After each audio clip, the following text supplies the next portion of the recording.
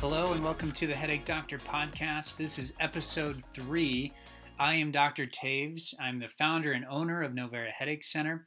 And in this podcast, and the mission of Novera Headache Center is to empower everyone with headaches and migraines to break free from a life of fear and dependence and thrive in everything they do.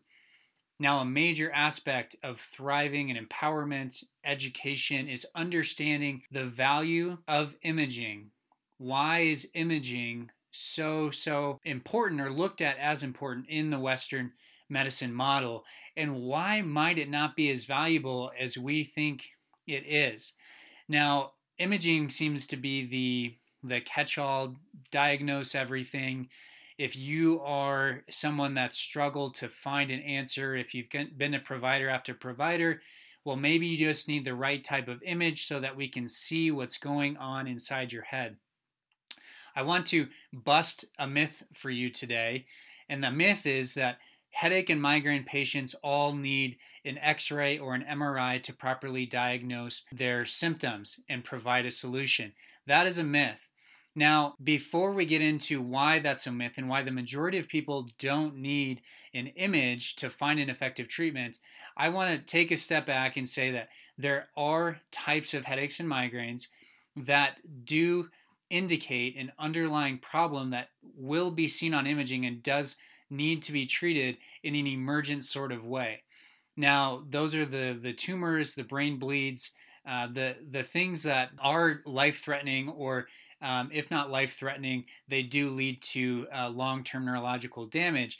Now, that is such a small percentage of patients that, and that type of headache, just to inform you guys, if you have a thunderclap type headache, the worst headache you've ever experienced, and it would be described thunderclap, like a bolt of lightning, sometimes that can indicate a brain bleed, especially if you have not had that sort of symptom before, if this is a new thing that occurs. And usually that's later on in life, 60s, 70s, that sort of thing. The patient and what the majority of people that I deal with describe to me, or what they're going through, is a process of headaches, maybe neck tension, and then occasional migraines that maybe increase in frequency, or potentially even migraine-like symptoms that come on, and patients will receive the imaging up front, and then maybe down the road want to redo imaging or go through that process again. So if you do have any sort of concern that there could be an underlying problem, you just have that gut feeling like this needs to be looked at, then by all means do that. Go to the ER, go to the urgent care. I am not giving license to anyone with a headache or migraine to just be stubborn and not listen to your body. So that's the first sort of asterisk or caution to people. So don't ignore the pain that your body is experiencing. Migraines and headaches can present very similar to how a stroke would present.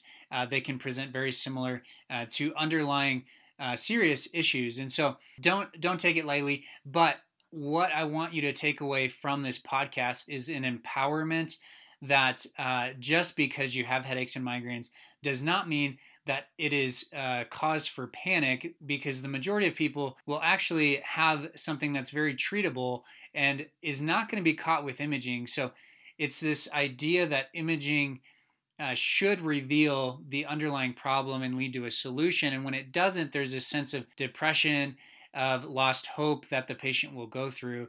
And I just don't think that's necessary because imaging doesn't tell the whole story. So if you listen to the last podcast, I talked about the number one overlooked cause of headaches and migraines. Now, to summarize that for you guys, the most overlooked cause of headaches and migraines comes down to a movement problem. And the movement problem is traced back to potentially a motor vehicle accident, a whiplash injury, prolonged poor posturing. There's a whole number of things that can cause this type of injury. And we, as providers, don't always have insight into that. As a patient, you might not have insight into what caused it.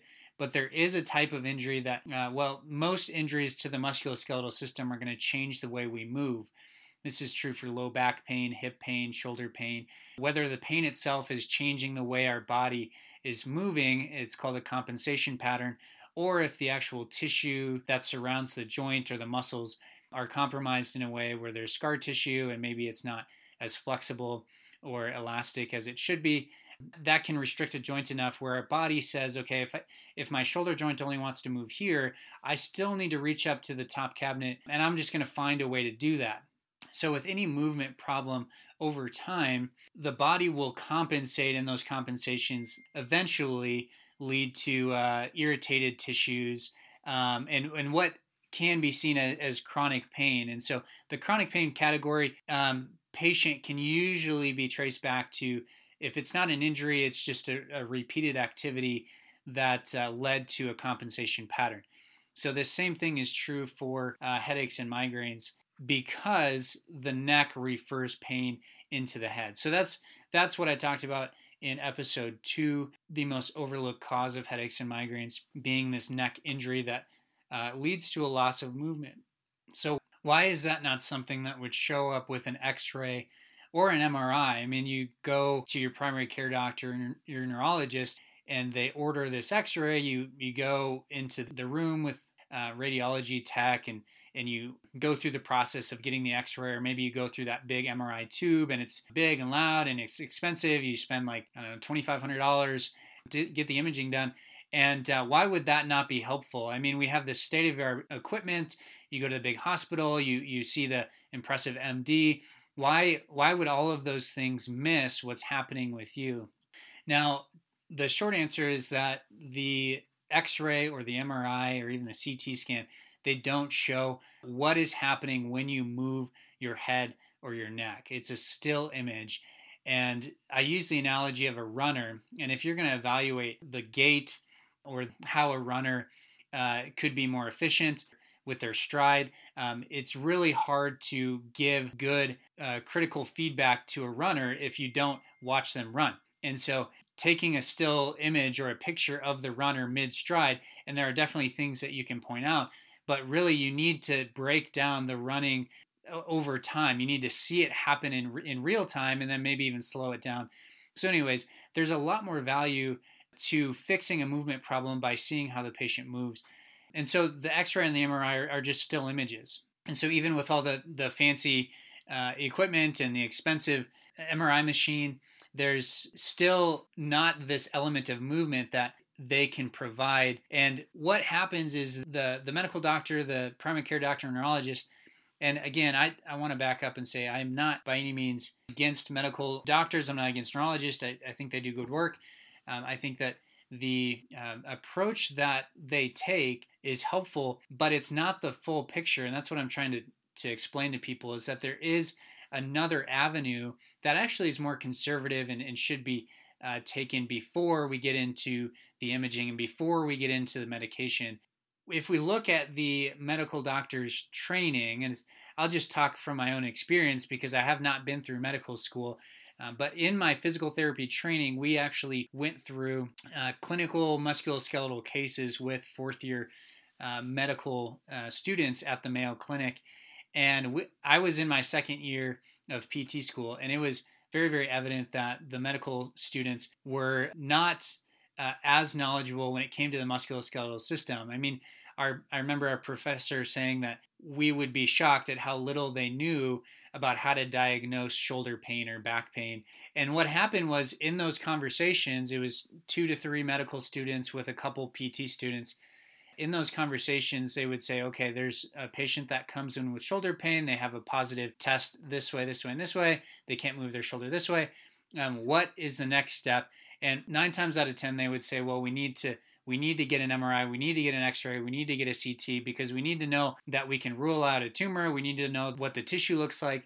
And all the PT students were looking at them kind of sideways, like, well, actually, within a couple of minutes, you can just do these simple special tests and have a pretty good idea of what's happening without having to cause the patient stress of going through those expensive tests, exposing them to the X-ray, and then having this long, drawn-out process that maybe will extend their care to the appropriate provider by weeks to months. But that's just kind of what their thought process is.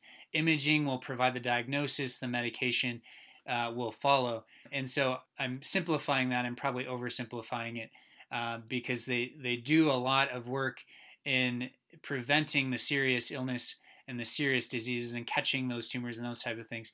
But if this is just a musculoskeletal problem, the physical therapist is much better equipped to handle that type of patient. And then that does not mean that the physical therapist needs to see the patient after the MD. It just means that the PT needs to see the patient first. The PT needs to see the patient so that patient knows that they have an answer before they get into this X-ray imaging MRI process that is going to result in medication likely without a proper diagnosis. So the movement problem is not going to be caught with the X-ray or the MRI because it is a still image. But what follows is this sort of conversation with, sometimes you don't even get a visit with the doctor that referred you for the imaging. You basically just get a call from his office saying, here's the results, or, we didn't find anything, so we don't know what to do for you. But even in the office, it's this conversation of, well, we're going to try this, but we didn't find anything, so we don't know what to do. So that's scenario number one, is the imaging leads to we don't find anything, and so we don't know what to do next. Let's trial a medication, see if it works. Okay, so scenario one. Scenario two is that they do find something, and let's say it's a degenerative change in the neck. Let's say most often it's going to be mid to lower portion of the neck. So C4 and C5, that disc, we see some wear and tear on that disc. Basically, they'll use words like stenosis, degenerative disc disease, disc herniation or disc bulging, things like that. Those kind of scary terms that people think, oh my gosh, this has to be gone for me to feel better. Which, again, put an asterisk on this because sometimes that can be contributing to the patient's symptoms. Now, if we are talking about headaches and migraines, most headaches and migraines and that referral pattern of pain is going to come from the base of the skull to the third cervical vertebrae. So that's very high up in the neck. That's actually where a lot of our movement comes from, as I talked about in the last episode. But that on imaging rarely has an issue with it. Sometimes they find subtle changes over time. So if you're in your 50s or 60s, the spine almost naturally will have wear and tear to it. I hesitate to compare it to having gray hair because it's not as benign as having gray hair, but it is a part of aging. We see changes with the skeletal system as we age. And so the risk in scenario number two is that they find something and they attribute all of your symptoms to that. So let's say C4-5 had degenerative changes, and maybe they're seeing some what would be called stenosis, where that nerve exiting the spinal column is it seems to be impeded or closed off. They will likely send you to a neurosurgeon or an orthopedic surgeon, and then it's a conversation of, well, let's look at a fusion. Let's look at taking care of this specific segment through surgery. So again, the fear in that's actually probably a scarier situation when I'm talking to patients, because the image and that diagnosis is assuming that specific segment is causing the patient's problems, which is a relatively large assumption because one, we know that the referral pattern for headaches and migraines is higher up in the neck. So if it was an injury or some sort of change at C1, C2, or C3, that might be a different story. But C4-5 likely is not going to be causing a headache. It's probably, if we look at correlation and causation, I would argue it's more correlated with restriction and loss of movement in the upper part of the neck that is resulting in increased stress through the mid portion of the neck. And so if the MRI comes back and there is wear and tear to the mid portion of the neck, and you get sent to see a surgeon, and you start the conversation of what it would look like to, the end result there might even be a fusion, which I've had several patients that have fusions in their spine. And again, not to say that that's never the answer, but there needs to be this evaluation of lost movement in the upper part of the cervical spine because of what that does to the mid portion of the neck and what that'll show on imaging.